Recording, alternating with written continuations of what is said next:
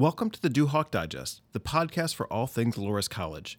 For the past 183 years, Loras College has welcomed students to study under the tutelage of an incredible faculty. Including staff and college supporters, a large number of individuals have spent time on campus before moving on with their careers and lives. But what if some of them never left? I'm Robert Waterbury, Assistant Director of Campus Communications, and then in this slightly different episode, we're going to take a peek into some of the lore on campus as we discuss the ghosts of Loras College.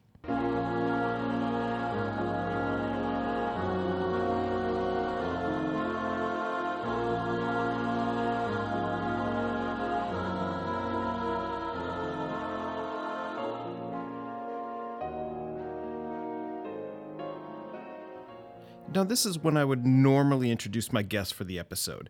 Typically, it's a student or faculty, staff member, or alumnus here to discuss current events or updates from the campus and beyond. This time, however, the guests who would be most knowledgeable are a bit beyond my reach to contact. Instead, I'm going to share a history and some tales provided by individuals across campus and let you decide what is fact and what is fiction. I might add that those who graciously agreed to share their stories definitely see these as fact. We start at the top of campus in Kane Hall. Originally called Loras Hall, Kane was erected in 1913 and dedicated on June 8, 1914. It was primarily a residence hall with 156 rooms on the second, third, and fourth floors, as well as penthouse suites on the fifth floor, available to both students and faculty. The basement contained a chapel, recreation room, gymnasium, showers, and small bowling alley. Electrical lighting and steam heat throughout the building were considered modern conveniences for the time.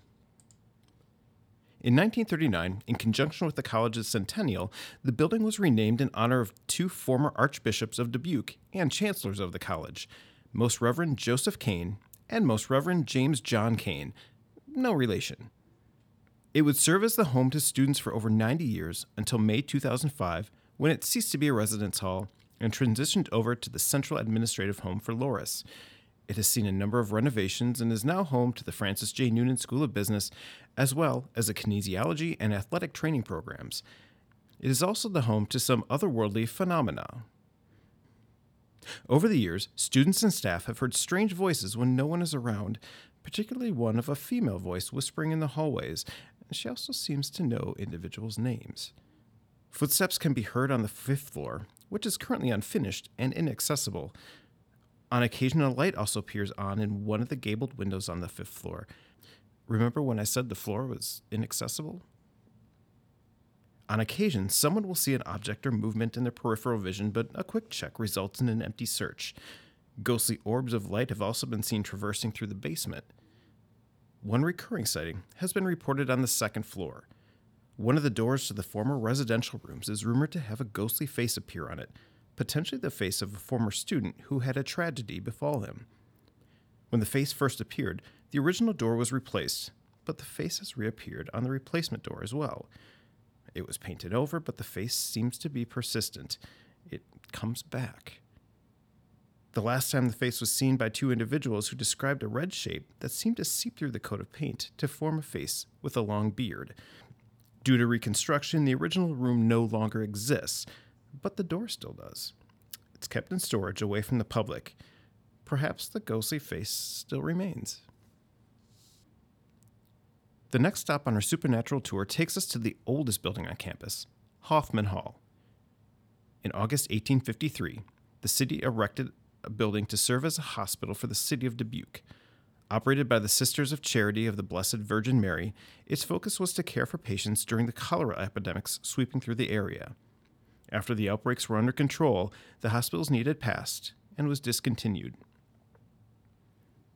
The building was converted into a boarding school for young ladies from 1858 until 1865, when the school moved downtown, leaving the building vacated. That coincided with the end of the Civil War, so the United States government rented the building. Dubbed the barracks, it was used to provide housing for soldiers returning from the conflict.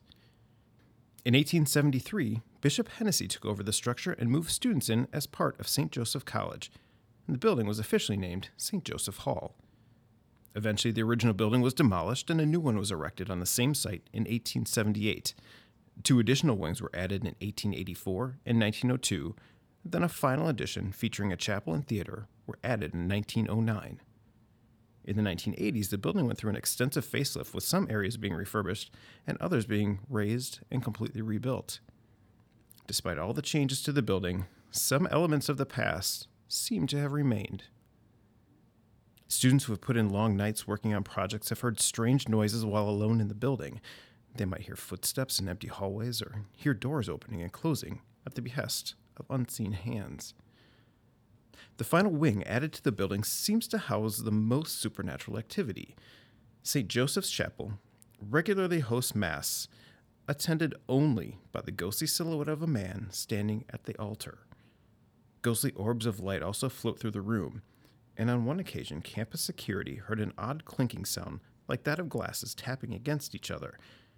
After it stopped, security assumed it was from the heat turning on, but when the sound returned, it was much faster and louder, and clearly independent from the radiator. One otherworldly visitor seems to be a fan of the arts. Multiple people have reported seeing a man in a Civil War-era military uniform in the auditorium. If you enter St. Joseph Theater at just the right time, you might see him settled in his favorite seat. He is not the only ghost inhabiting the theater. Thespians have heard growls while down in the dressing room below the stage, and it seems there is one ghost who is not ready to give up the spotlight. A common sighting has been the shape of a man standing center stage in the blackened theater. Perhaps he is taking the surroundings or reciting a favorite soliloquy, but either way, when he is finished, he walks off stage left and disappears. Another supernatural hotspot, the most haunted place on campus according to some, is Hennessy Hall. Situated on the west side of campus facing Alta Vista Street, Hennessy has a somewhat complex history. Built in 1906, the building was originally home to the Sisters of the Good Shepherd and their efforts to provide accommodations for wayward girls. In 1915, due to proximity to the relatively new Loras Hall, the sisters sold the building to the college, and the interior was promptly remodeled to serve as the main building for teaching the sciences and named Science Hall. In conjunction with the college's centennial celebration of 1939, Science Hall was renamed Hennessy Hall in honor of former Archbishop John Hennessy. After St. Joseph Hall of Science opened in 1963, Hennessy was converted to general classroom space, with a new health center also established there. It remains that way today, hosting classes throughout the day. Once the sun sets on Loras campus, however, Hennessy seems to take on a different life. Some who work in the building don't linger long after sunset if they can help it. Disembodied voices linger through the old building, particularly the cries of a baby, most likely tied to the building's original purpose. Lights flicker in outlets no matter how often they are repaired, and some noises with no obvious source are regular occurrences. Members of campus security have found lights on after dark. Not an uncommon thing across campus, but when they turn them off in Hennessy, something turns them all back on again moments later. Then there is one individual's up-close and personal encounter with something. Standing at the top of the building's wooden staircase, this person was alone in the building when they felt a firm tap on their right shoulder. A quick look revealed no one there, but a strong cold sensation washed over them. By the time they hurried out of the building, their acquaintance who was waiting for them noticed their disheveled condition and touched their hand, which was ice cold, on a warm evening. The final stop of our unique tour takes us to Christ the King Chapel. In June 1945, Archbishop Henry Rollman announced a building program to include a new chapel for Loras College. At the time, space on campus was at a premium, and the current chapel, then located in the basement of Kane Hall, had been moved up to the building's 4th floor. On September 18, 1947, the new chapel's first Mass, which is also the opening Mass of the school year, was held, and Christ the King Chapel was dedicated on October 25, 1947. In addition to serving the campus as a place of worship, the chapel serves as the final resting place to 3 individuals with significant ties to the college. One of those individuals was the catalyst for the construction of the chapel in the first place. When Reverend Aloysius Schmidt, a 1932 graduate from Loras, was killed aboard a battleship during the attack on Pearl Harbor, it would jumpstart efforts to construct Christ the King. Schmidt was 32 years old when Japan launched a surprise attack against the American naval base Pearl Harbor the morning of December 7, 1941. That morning, Schmidt was hearing confessions on board the USS Oklahoma when 4 torpedoes slammed into the ship. The lower decks quickly filled with water, trapping sailors in the ship. Survivors said as it capsized, Schmidt refused to escape, choosing instead to help push 12 men through a portal to safety. Schmidt, tragically, would not make it out. His chalice, prayer book, and other personal belongings were recovered from the ship's wreckage and delivered to the college in 1943. When Monsignor Michael Martin received the items, he felt a chapel should be built as a memorial to honor Father Schmidt. He shared his idea with the faculty and board, and a plan was put into motion. 75 years after his death, Reverend Schmidt's remains were identified, and he was laid to rest in the chapel in October 2016. His artifacts and medals are on display in the entryway. Once he was interred, staff working in Kane Hall offices closest to his resting place began to periodically smell old cigarette smoke wafting through the air. Smoking being one of Schmidt's pastimes in life. That distinct stale odor still wafts into the building on different times during the day and night. Also taking their eternal rest in the chapel are Harry and Flora Wallert, who are interred in the building's crypt. Harry Wallert was one of the most significant contributors to the growth of Loras College. The president of the Dubuque Packing Company, he identified the importance that the college played in not only the growth of the students at the college, but also the college's impact on the community. He was the major benefactor for the Wallert Memorial Library, St. Joseph Hall of Science, and the San Jose Natatorium. It now seems as if the couple are living their best afterlife. There are multiple reports of sightings of Harry and Flora together in Kane Hall. Some have claimed to see Harry pushing his wife in her wheelchair down the hallway, or at least the sound of his footsteps shuffling on the floor. On other occasions, the sounds of music can be heard coming from the organ in Christ the King Chapel. It seems Flora, a pianist in her spare time, still enjoys the chance to play music. In most cases, the music stops abruptly when the chapel doors are open. However, there are a few instances where those who happened to hear her siren song found more than just the music. In those instances, they could see Flora practicing her craft, accompanied by Harry sitting nearby, enjoying her efforts. I hope you enjoyed this somewhat different look at Loras.